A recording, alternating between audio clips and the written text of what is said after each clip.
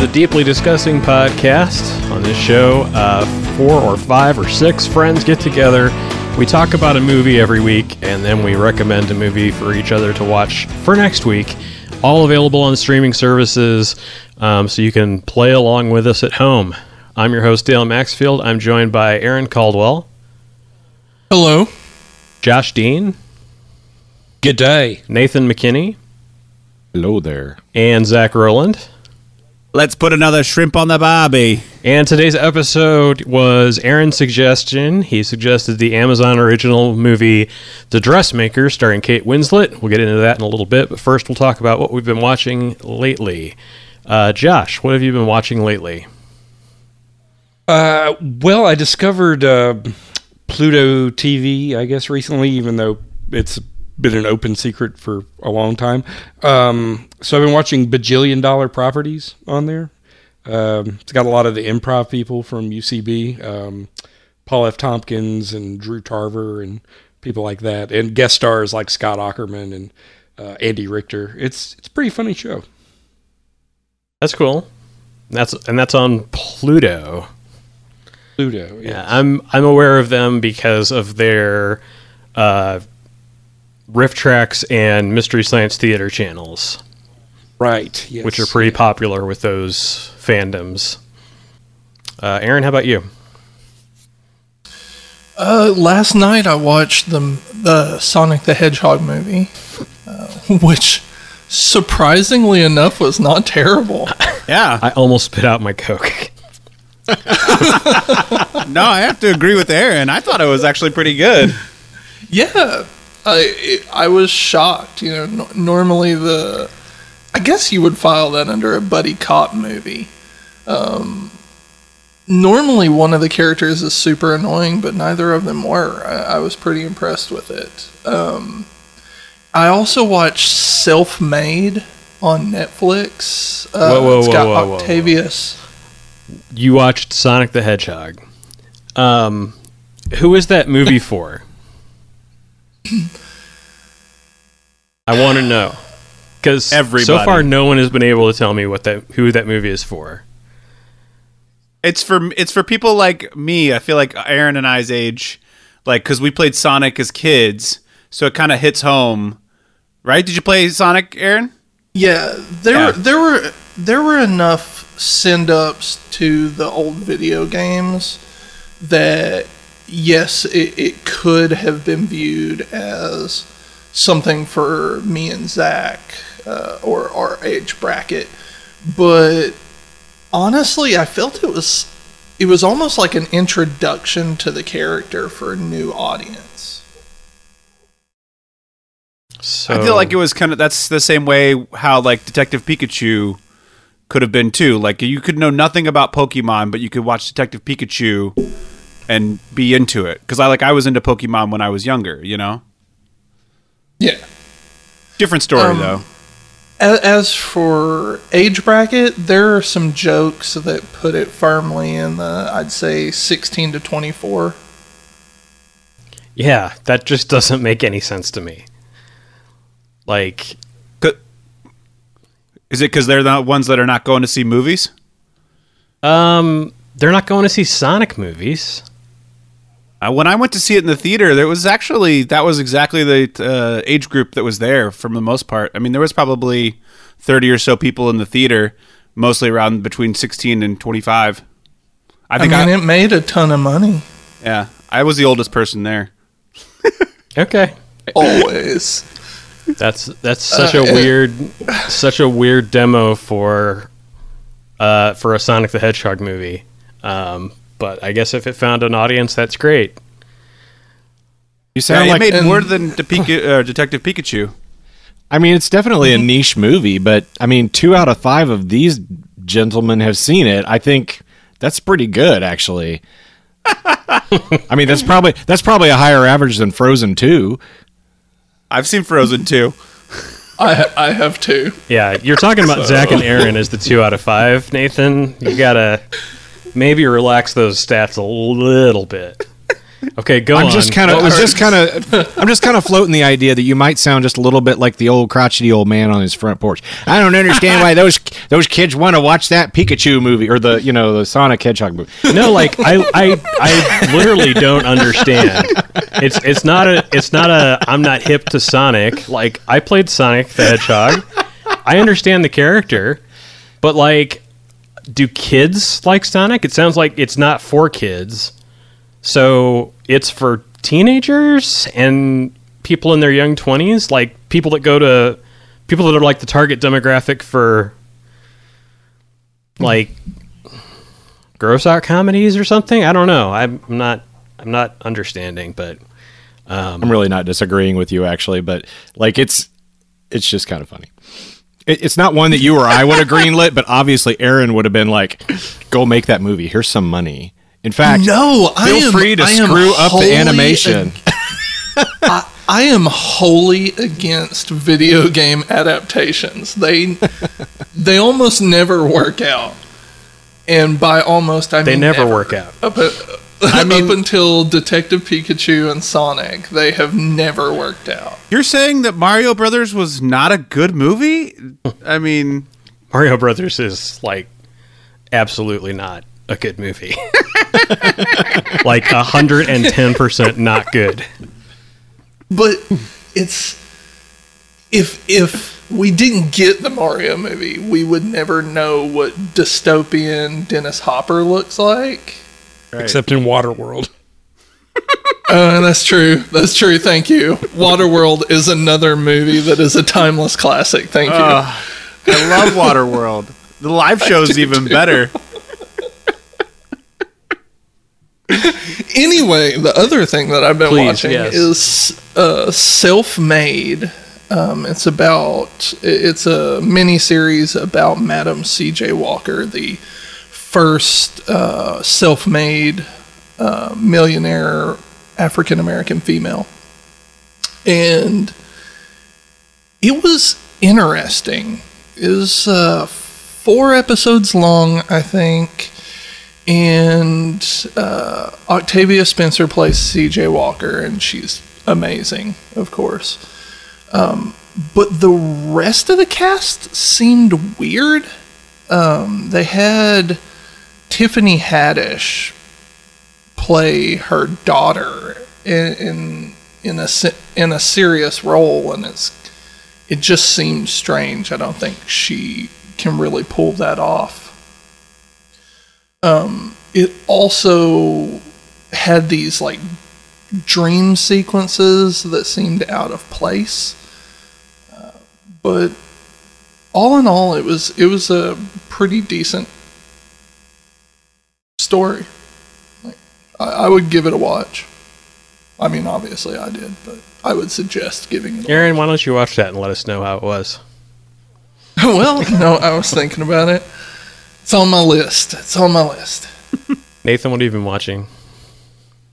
Well, I've seen quite a few things, but I'm going to talk about 2 things that excited me the most. One is we have been kind of plowing our way through the Mission Impossible movies franchise, and I think the one we just watched may be the best one. I'll be curious to see what you guys think is the best one, but I'm pretty firmly in the camp of Rogue Nation being the absolute best one. It's pretty good. Thoughts? I can't think of one that's better. Did you watch Fallout yet? I've seen Fallout. I don't think Fallout was quite as... I don't think it clung together quite as well. Like, there's something about it that's a little bit too outlandish for its own good. Not that any of them have anything less than outlandish in them. I mean, the whole diving into the water sequence in Rogue Nation is pretty nuts too. But I just think it's written well as far as that goes. It's just one of the best of the series for sure. And the music is amazing. Like that one, the music, like we were sitting there listening to it. I was like, man, this is just making me ready to go. Yeah, I have not seen any of them recently enough to tell you which one's the best or my favorite or anything like that. Is Rogue Nation the one where he like scales the side of a building? No, that's Ghost Protocol. Ghost Protocol. Okay. And it's probably my close second. It's my close second. That's the one that comes to mind as my favorite out of them, but it's only because I remember that specific scene really well. That underwater sequence that you're talking about, I thought was kind of lame. So that might edge it out for me. But could be. The other thing that I decided I was going to start watching a little bit again. I don't remember if I ever even finished it, but we've been talking a bit about Lars von Trier.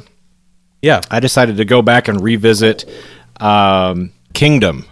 Yeah. Has anyone seen Kingdom? TV show. I haven't seen that. No. Okay, so Kingdom, it's got 2 series worth of, so about 12, 13 episodes or so, but it's basically Lars von Trier directing a TV series about a hospital that is haunted and with some crazy weird doctors going on in it and some typical Lars von Trier weird shit going on. It's Danish, if I remember correctly, and it's just nuts. It's worth watching. It's got Udo Kier in it, is in a very small role, but Udo Kier's in it and a whole cast of interesting characters. When is this from? Probably about... It was the mid-90s. I was going to say it was probably mid-90s. Oh, okay. It looks so old school when you watch it. Stephen King actually wrote the Kingdom Hospital series based on it. Yeah, I think there's an American version that was made just after or just before. I can't remember. That's cool. Yeah. Anyways, I thought I'd just kind of mention it because for those that are fans of Lars von Trier, I think that's one of those kind of weird hidden gems that most people don't know about. So, yeah, and it's on Canopy if you're looking for it. So, there you go. Which is, I think that's one of the ones, at least in the Kansas City Public Library system, that you can get through there. So, cool. Yeah, I actually have a Lars von Trier movie in my my bag of tricks to pull out later. So I'm going to suggest one, not in the very near future, but eventually we're going to get into some of that stuff. So, Zach, how about you? Started Ozark season 3, about 3/4 of the way through it. I'm enjoying it. It's a show. I like it for what it is. And then my wife and I are continuing on our quarantine movie list. She'd never seen the Kill Bills, so we watched those, and she loved them. She said that Reservoir Dogs was her favorite Tarantino film, but she's probably going to change it to Kill Bill now that she's seen that. And Volume 1 is my favorite. It's just amazing.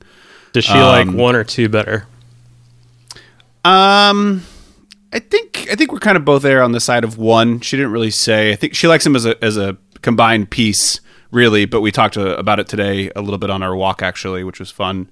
But I think Volume 1 for me is just like the pinnacle of what I love about Tarantino. So yeah, that was fun. And then I jumped on the Disney Plus train and watched a lot of stuff over there. Been cruising through Star Wars Clone Wars final season. But I gotta say, not the biggest fan of the final season so far. It's just been a little, I don't know. It went away for too long, I think, and Dave Filoni is not really nailing it in this last season. But we'll see. And then Free Solo, the documentary about the guy who climbs mountains with no rope. Which was very interesting. A little long in terms of the pacing and whatnot for a documentary. Not a lot going on other than watching a guy hang from a rock, but still gave me anxiety nonetheless. And then Onward, which I loved. I thought was really great. And I don't know. I've heard mixed reviews from people about Onward, but definitely brought some tears to my eyes. That one's on Disney Plus. Yeah. I think for a Pixar film, I really liked it. I thought it was a little different than what Pixar normally does, but still what Pixar does. Did that go direct to Disney Plus, or was that in theaters first? It was out. It went to theaters for like a couple days.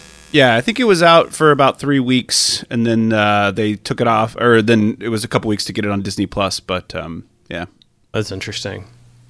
yeah. Unfortunately, it because of when it came out during the pandemic time, it didn't do very well in the box office. But I think it's a good one. Yeah, it's weird. Yeah. Like they're delaying a bunch of their stuff rather than just release it to Disney Plus, Yeah. which is Well, I know smart. Onward hit theaters, I think, like 3 or 4 days before AMC shut down.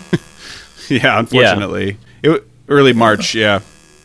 Well, AMC didn't shut down until like St. Patrick's Day, because they had a whole week where they were running a coronavirus protocol where they cut the number of seats they were selling to all of their screens by 2/3, so Yeah. that people could distance themselves.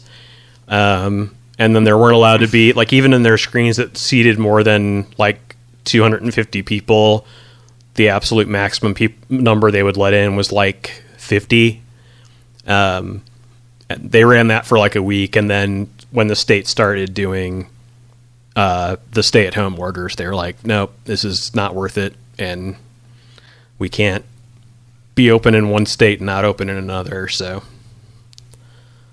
I saw Ozark season 3, and I really, really enjoyed it. It's something that I would love to talk spoilers with sometime, without giving anything away. I'll talk in code a little bit, Zach. I really like the new character that they introduced. Yeah, me too. He's probably one of my favorites this season. Yeah, definitely. I think that Wendy Bird is probably the best villain this season. Amen to that. It's like, what the hell is she doing? So that's all interesting. But if you haven't seen the end yet, I won't go too much farther than that. Yeah. And the only other thing too is I love how they mirror the children's behavior to the parents. I think that the actors that are the kids are doing a great job of like really mirroring those behaviors of each of the parents. Mm-hmm. Yeah, it's a really interesting show. I love how they keep characters around that don't even really have much to do this season, but they're like planting seeds. Like you can see where this is going to lead to a story next season or the season after that. I think they did some really great work there. And we talked before, I don't remember if you were on the episode, we talked about it before, where I mentioned that there was a distinct lack of Jason Bateman this season, possibly because of his work on The Outsider on HBO. But yeah, it's a weird season. It's not a season that I would have thought looked good on paper, but I really enjoyed how it turned out. So, and then you talked about Kill Bill, and my thing with Kill Bill is I think it's a movie that I can recommend to just about everyone, as long as you can get them through the animated part of part 1. Yeah, even Amy was kind of a little on that one. But but also that's one of my favorite parts about that movie. But I understand what you're saying. I have friends that walked out of the movie when that part happened, that were like that grossed out by it and that overcome by it. They were like, how much gorier and nastier is this movie going to get? And it's like, it's interesting that the animation is the part that really breaks people. I showed it to my wife and one of our friends a long time ago, and I told them, like, this is as bad as it gets, this scene. You can close your eyes, you can watch parts of it if you want to, but just know that once this is over, you've seen the absolute worst of it, and then your reward, in my book, your reward for it is part 2, because I think part 2 is the best part of it. I love part 2. I love the ending, the final scene. It's just so good. So that's my Kill Bill review. Since we're talking about that this time, right? Well, I am gonna go ahead. I'm gonna try to go back and watch all of them now. Now that I've watched the extended version of Hateful Eight and Kill Bill 1 and 2. Yeah, I'm like, I gotta go back and watch them all now.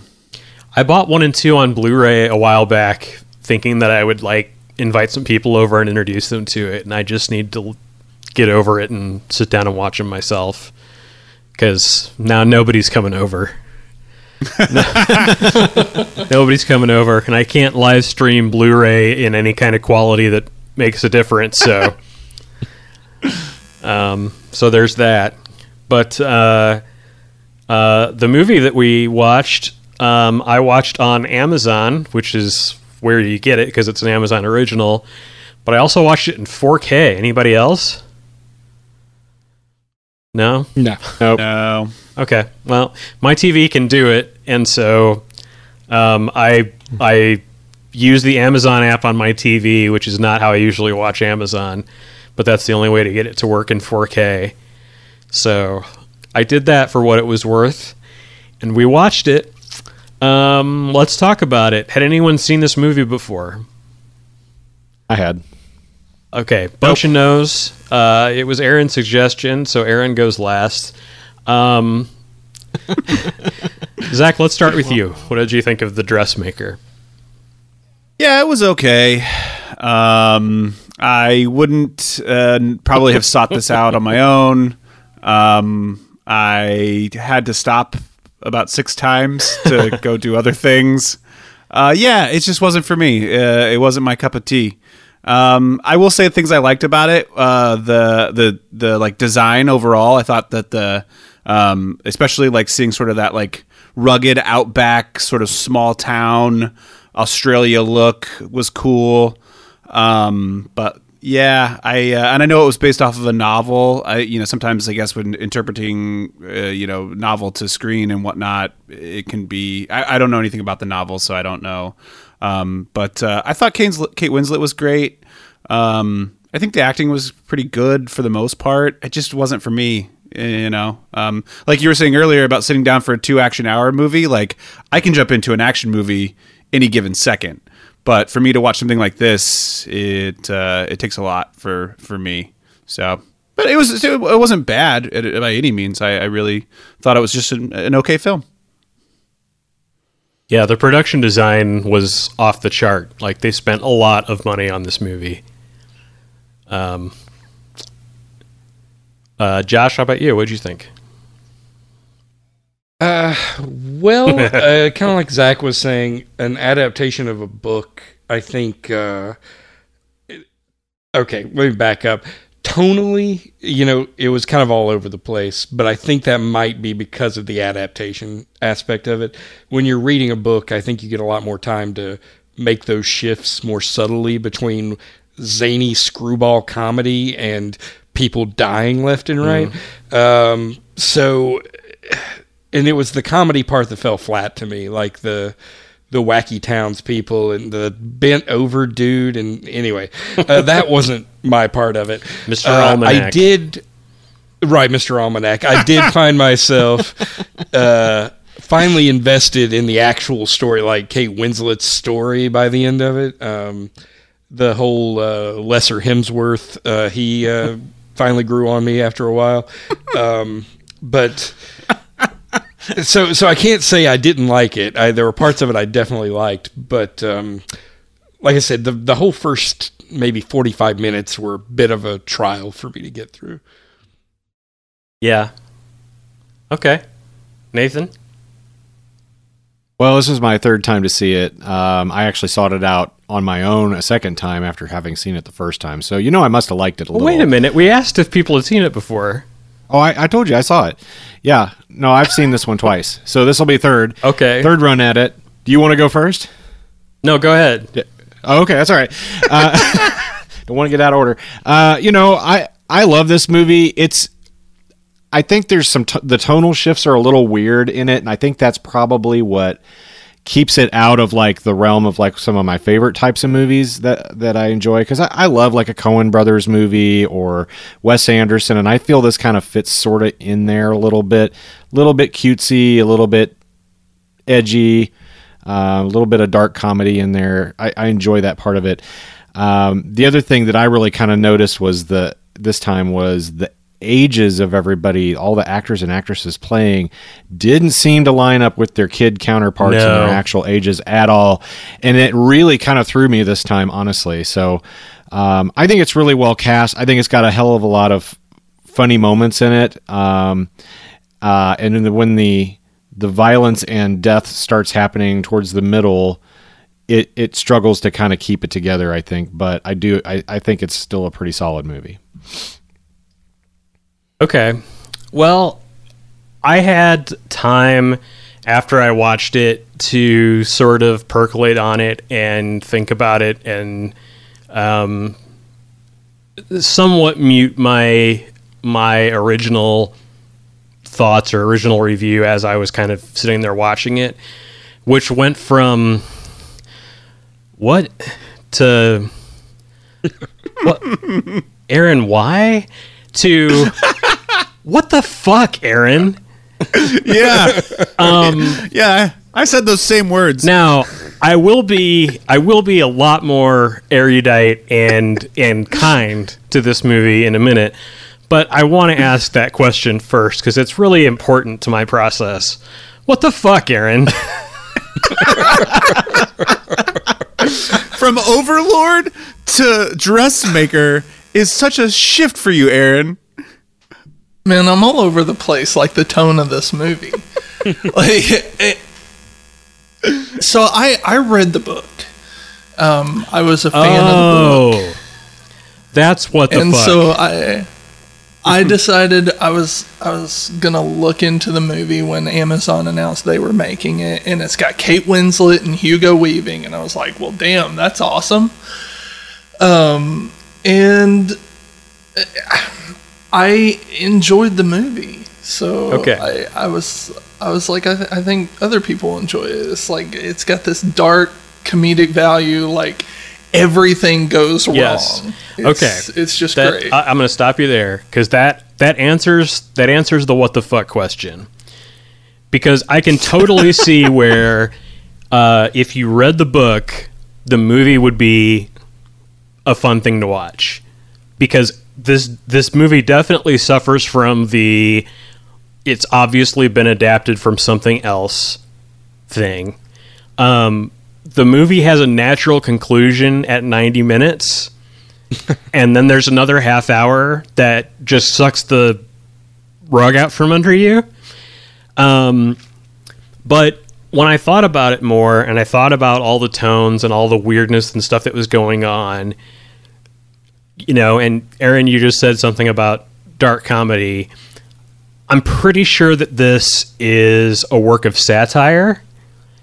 And I honestly, I truly believe that this is a work of satire, and it's supposed to be all these characters or archetypes that they're making fun of, but they're also twisting every single one of them. Like, they have the ugly duckling character who turns against the person that made her into a swan. Like, that's the yoink thing that they do with that. Every one of these things has that little churn to it. And so when the movie starts out, you're completely expecting it to be Kate Winslet gets revenge on the town, and it's like, no, she just like slowly wins them over by making them dresses. Okay. And then there's like, the person that you're most worried about at the beginning of the movie is the police officer, but he likes to dress in fancy clothes, and so he's always on her side. There's all of that kind of stuff going on. The ages of the actors thing was a pretty major deal. Kate Winslet and Liam Hemsworth aside, like, that's whatever, Hollywood trying to pull something sort of deal. But when they revealed that Mr. Petty Whistle or whatever his name was, the Evan, the like philanderer guy, He's the mayor. Pettyman. Evan Pettyman. Pettyman. When they reveal that he is Kate Winslet's father, and that Kate Winslet's mother met him when she was 20, I'm like, that dude does not look like he's old enough to have known Kate Winslet's mom when she was 20. Like, maybe when he was 4, but not when he was somewhat older than 20 and enough to be able to, like, you know, get in her pants, because that's his whole deal, is just getting in everyone's pants. But I mean, maybe he was the Liam Hemsworth to her Kate Winslet. You know, maybe he was 15 years younger and just got in there when he was 5. I don't know. Yeah, and I think Gertrude was also supposed to be the same age as Kate Winslet's character, but they didn't look anywhere near the same age. No. Right? I mean, yeah, there was just so much. Yeah. It's like they I feel like they cast Kate Winslet for a role that should have been the same age as the actress that played Gertrude. And then as far as like the Judy Davis character, it's like I don't even know. It's like maybe that was the same deal where they got a really good actress to play the part, and it was like, you know, okay, you know, Maggie Smith said no, so the main character, Tilly, is supposed to be 32 or 33, because she gets she gets taken away when she was like 8. Yeah, she's a kid, and then 40. It's 25 years later. So the character is supposed to be in the realm of about 32. They keep talking about how all of this happened 25 years ago, and then when they show the flashbacks, like, they're kids. They're 8-year-olds. At some point, they mentioned that she was 8, I think, at the time. Yeah. So yeah, I think they were trying to, like, play it off like she was really 32, which makes her roughly the same age as Liam Hemsworth character and the Gertrude character and all of that. So realistically, Kate Winslet probably should have played the mom and then pick another gal. Yeah, I feel like Amazon. That's closer. Yeah, I feel like Amazon tried to. They spent some money on this IP, and they spent a lot of money on this movie, and then just didn't really do much with it. I'm trying to remember if. Oh well, this was a 2015 movie. That's why I wouldn't have seen it, because I wasn't paying attention to Toronto back then. But you know, I don't think they got any sort of like award nominations for it. At least for the acting. Which it seems like that's kind of one of the things that they were going for. Was trying to make an Oscar bait movie. It was on the short list for best makeup and hairstyling. It won some AACTA awards, whatever that is. Probably something to do with production design or costuming, would be my guess. Lead actress, supporting actor, costume design. Are those Australian awards? I'm not kidding. Well, that's what I'm trying to figure out. Probably. Yeah. Yeah, that makes sense. Yes. Because it was made in Australia, and it has a Screen Australia credit in the beginning. So I'm sure they got, you know, like some tax credits and stuff like that, and probably a lot of the supporting cast was Australian as well. So they didn't have to fly, you know, a bunch more British actors over there to play Australians. Kate Winslet did okay with the Australian accent. It wasn't too gnarly. But I kind of wonder what you guys think about, you know, when you go see something in theater, a lot of times the ages may be way off because you don't have to see them quite so close up, that sort of thing. And it's theater, so everybody's acting anyways, so it could be anything. So I feel like it's a lot more forgivable to have like an age discrepancy from an actor who's playing a character. I mean, you see it all the time in things like Peter Pan and some of those where you even like do gender swap things. I'm wondering if you guys, when you're watching movies like this, if you think in your head, well, it's still just a play that they're filming. And do you kind of like let that, I don't know, calm your issues with it when you're watching something like this? Because, the second I just kind of let go of my suspension of disbelief on the whole thing about the ages, it was fine. It was a great movie as far as everything else goes, except for, the tonal shifts. But I'm just curious what you guys feel about that. I mean, do you give movies a little bit of license occasionally for that sort of thing, or what do you guys feel? I think we're just commenting on it because, to me, I was sort of... It didn't really even strike me until the romance between Liam Hemsworth and Kate Winslet really kind of cranked up. And I was like, okay, this is kind of like they're kind of separate ages, and this is kind of different for Hollywood. Like if the genders were reversed, it would be totally normal Hollywood, right? Like. Right. The older men are always with the younger women. That didn't really strike me that much, but what struck me was when they revealed who her father was, and I was like, okay, they cast the wrong guy to play that role.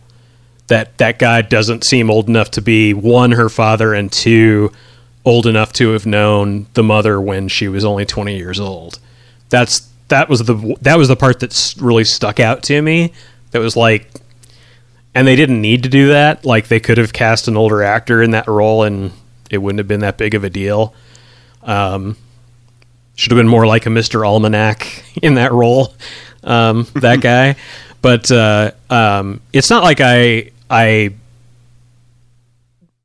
wouldn't suspend my disbelief and enjoy the movie over that. It's just, it was something that, particularly with the father situation, like, stuck out and was like, now wait a minute.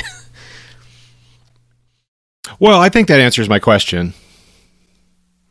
Well, Nathan, when you were saying, you were mentioning about a play, I was actually thinking that during the viewing of it, for me, I was like, this would make actually a pretty good play. I think the adaptation in terms of it going to film was like, okay, but as a play, I think that would actually be really well done. I think it would be very, very fun and very cool.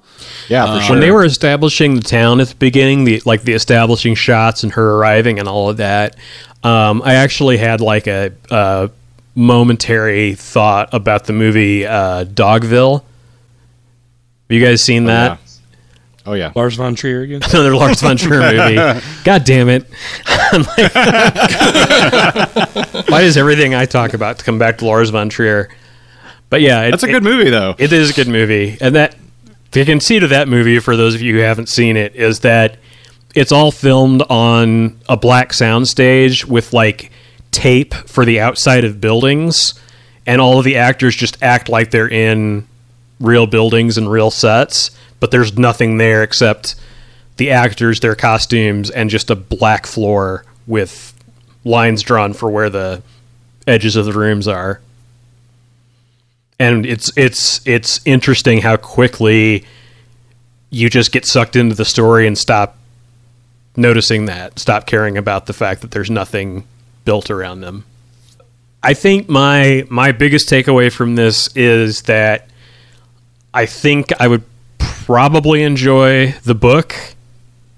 I probably would not recommend this movie to people that haven't read the book first.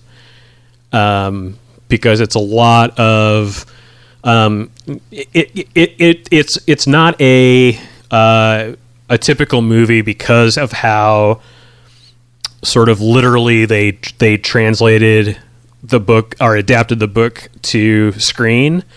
Another like really good example of that is Snowpiercer, which I know a bunch of you have probably seen. Snowpiercer was adapted from a graphic novel, and as a movie, its pacing and tone are kind of all over the place. But if you think about it as every car is an episode, and each of those episodes are just kind of self-contained, then it makes a lot more sense. So it feels like it was adapted very true to the source material rather than trying to make a 3-act standard film script adaptation of it. And this movie definitely feels like it feels like about a 5-act movie, and the last 2 acts are the last half hour, because like they literally could have ended it with them sitting on the silo and talking. That could have been the last shot of the movie. Like, the action was over at that point, and then they added this whole other thing. As a movie watcher, that's what it feels like. But knowing that it's an adaptation of a book, it's like, oh, this twist is something that has yet to happen, and they didn't adapt this twist to happen in the second 30 minutes of the movie. They adapted it to happen in the third 30 minutes of the movie. So, yeah, I stopped it at one point and got up to do something, and I was like, oh, the big reveal just happened, and there's still like 30-something minutes left. And then another thing happened, and I talked to my wife, and I was like, oh no, something else happened. And she's like, what? I was like, yeah, I guess there's more to it. I don't know. There's also some weirdness with, they have the scene where I forget what she's upset about, but she runs out of she finds out who her father was, and she runs out of the party, and the Liam Hemsworth's like slow brother, you know what I'm talking about, right? The guy that like sat on top of the Billy silo or something. Yeah, his name was Billy or something like that. He starts that whole, she moved thing again, and he's like crying, and the audience figures out like that he's explaining what happened. But then instead of us finding out about that, then there's like another scene that happens, and then Liam Hemsworth and Kate Winslet go to the spot where it happened, and he reveals it to her then. That's kind of an awkward, like, why didn't this just happen when it was happening moment.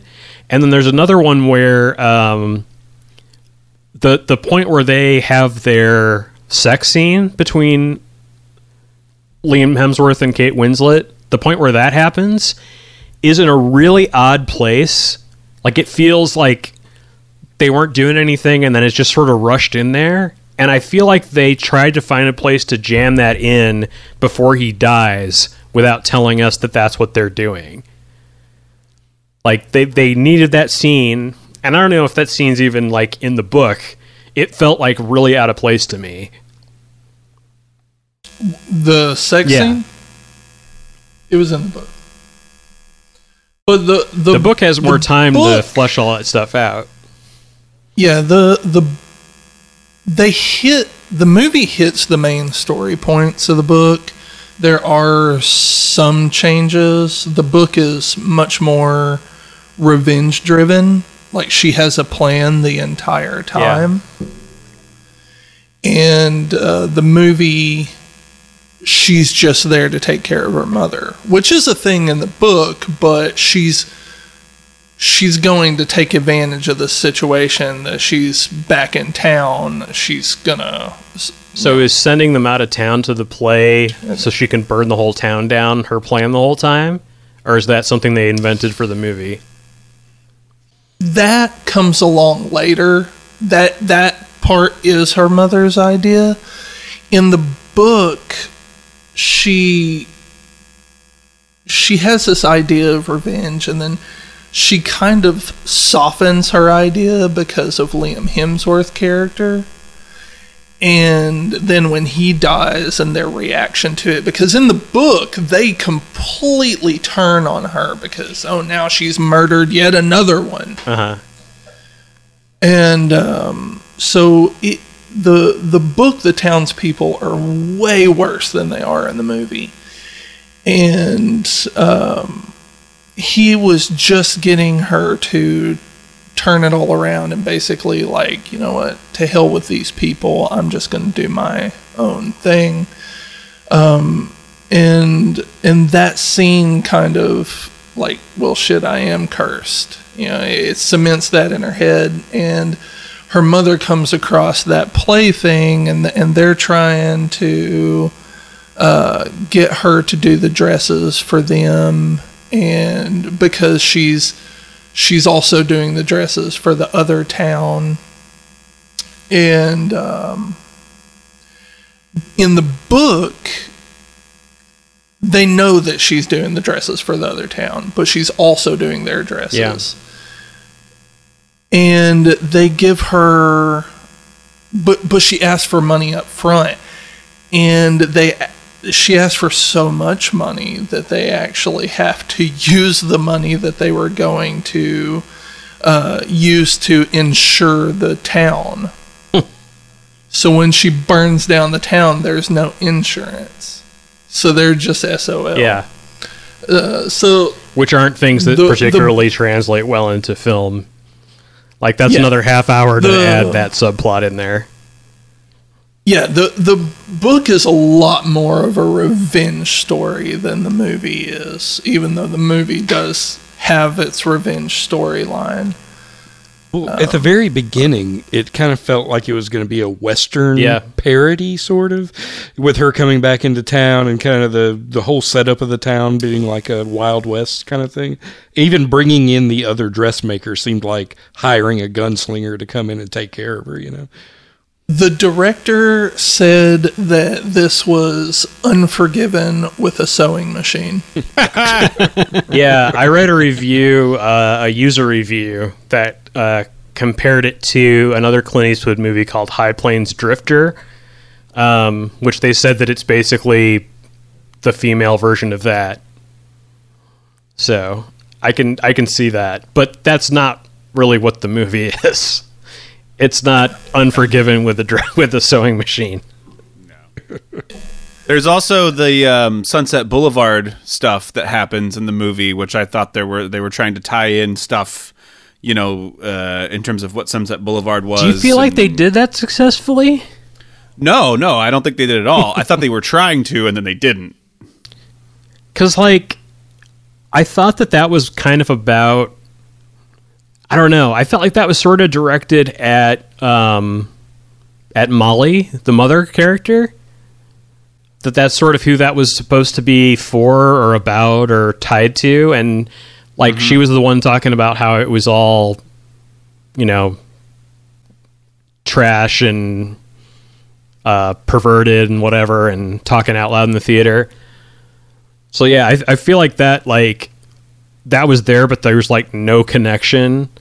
Or that's just another joke, like, you know, because Sunset Boulevard's this, like, revered Hollywood classic, and, you know, they tied it in. It must mean something. It's like, no, it's just what movie they had playing at the theater. Yeah. Well, the only other tie-in I could think is that Mr. Almanac dies in a pool of water, and that's, like, the guy who dies in Sunset Boulevard dies in the pool. And I was like, so is that the tie-in, or what? Yeah. Well, it could also be, I mean, a little bit of the mom hitting on Liam Hemsworth so much, but also mocking the younger actor being seduced by the older woman in the movie. That's interesting. Yeah, I could see that.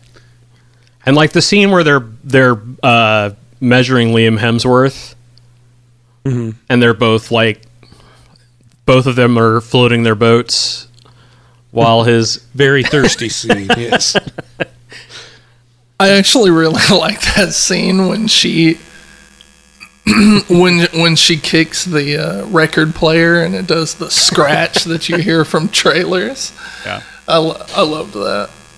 There's some other literary references too, which I think they're trying to allude to throughout. Of course, Macbeth. Yeah. With, the witch in the hill, and then there's like some other. There's like a lot of other tiny little references here and there that I feel like they're trying to almost shoehorn in certain ways, but like don't necessarily land or. So here's my question about how to do this adaptation justice.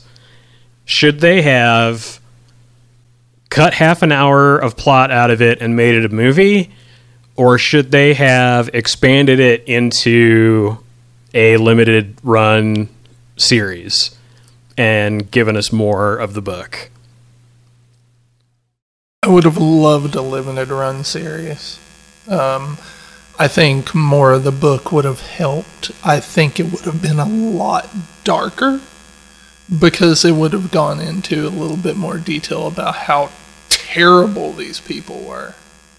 Well, I think that would have also given the townspeople more rounded character arcs, or they would have been, because I just had a hard time finding sympathy for anybody, and so many people die in this movie. It's kind of crazy how many people die. Not that I'm saying I need sympathy for them, but I'm imagining like the first hour of the first episode ends with Kate Winslet arriving in town. Like that's the kind of adaptation I'm thinking of, where it like they give you all of those characters, and then they slowly turn it around and show you how all of these characters are terrible people, and devote more time to each sort of episode of action that happens in it. Her winning them over and getting them, the whole subplot with Gertrude, and then her wedding, and then her thing with Liam Hemsworth, and then the thing about them figuring out who her father is and who actually, how the kid actually died. I think I'm on the record on this, but I hate amnesia plots. I hate them. So I was pretty frustrated until Liam Hemsworth finally explained what happened to the kid that broke his own neck by bull rushing the wall, which I think they only really tied to when Hugo Weaving like took the fall for all that stuff and he was dressed as a matador. There was a lot of bull going on in this movie, is what I'm saying. I think also, too, for a limited TV series, the cinematography would be much different, in terms of like how it was filmed. I think it would have had to have been a much different tone, and then you would be able to establish the tone for each episode as opposed to meandering all over the place. Yeah, I feel like they could do things where you would have a really dark episode, and then you would have some lighter episodes and stuff like that in it.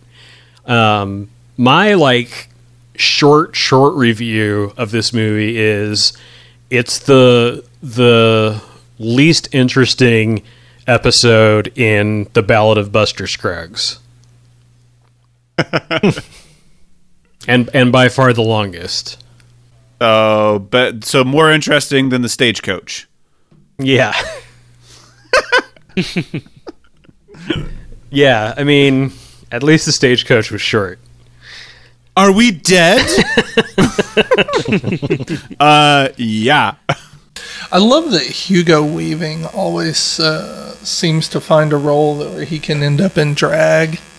I grew up loving The Adventures of Priscilla, Queen in the Desert. So I loved the callbacks to that. And I don't know. I really enjoyed this movie. I love the look of it. I love the costume design, the set design. I enjoyed the main characters, and I loved the end. When she burns down the town, I absolutely love that. It's not the best movie I've ever seen, but one that I enjoyed, and I thought y'all might. It's okay, Aaron. You're not cursed. Don't worry. I need you to prove it by jumping into that silo, okay? I don't like sorghum. Aaron wouldn't recommend this movie. He knows we'd all hate it. He wouldn't do that. I think it's so funny too whether he jumped in earlier and it was like wheat or corn or whatever, and then the second time he does it, it's fucking sorghum, and he just sinks and suffocates, and it's like. Also, you think that he would be a little smarter than that being a farm boy, right? Like, could you tell the difference between wheat and sorghum? I don't know. He wouldn't jump in sorghum.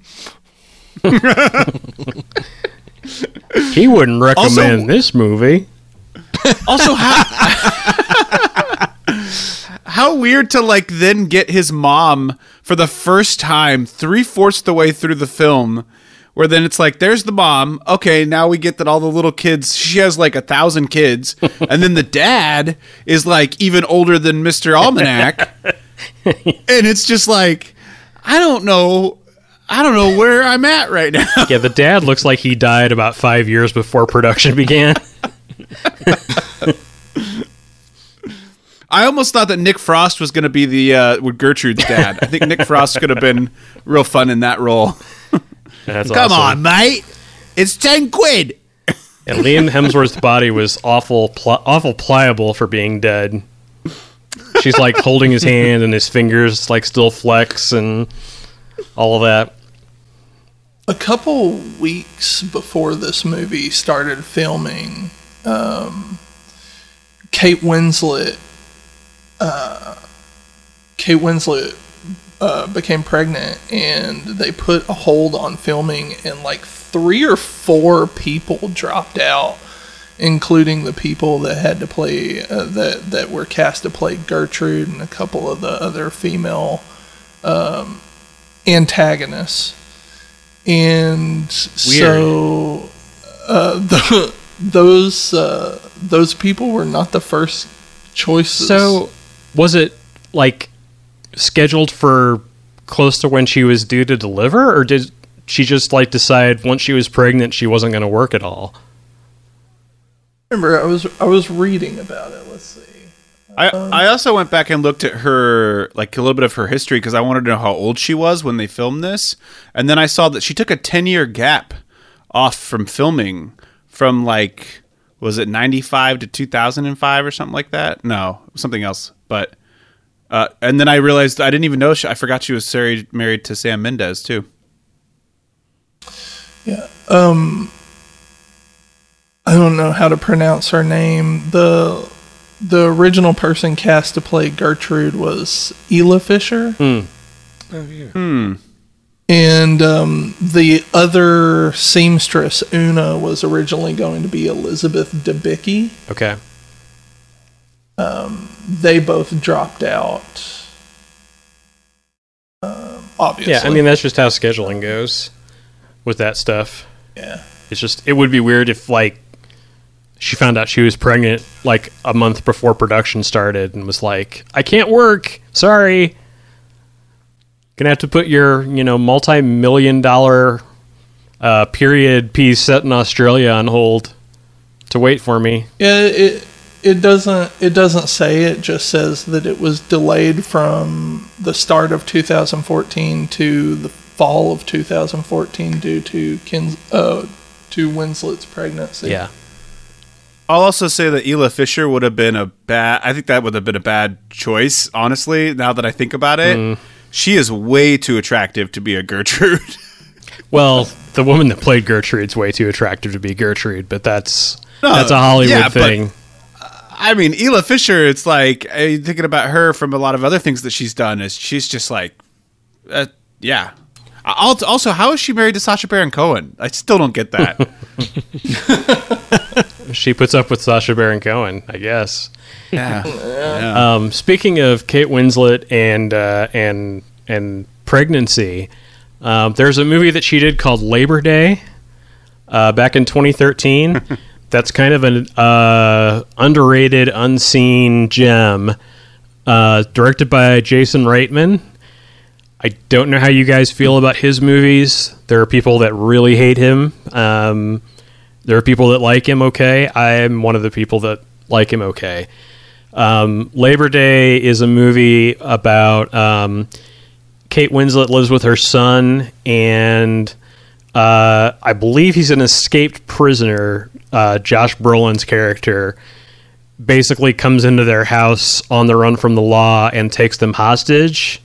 Oh, right, yeah. And it becomes sort of an instant Stockholm Syndrome sort of situation where they kind of like him, and she kind of wants a man in her life, and the boy kind of wants a father figure. And isn't she agoraphobic in that?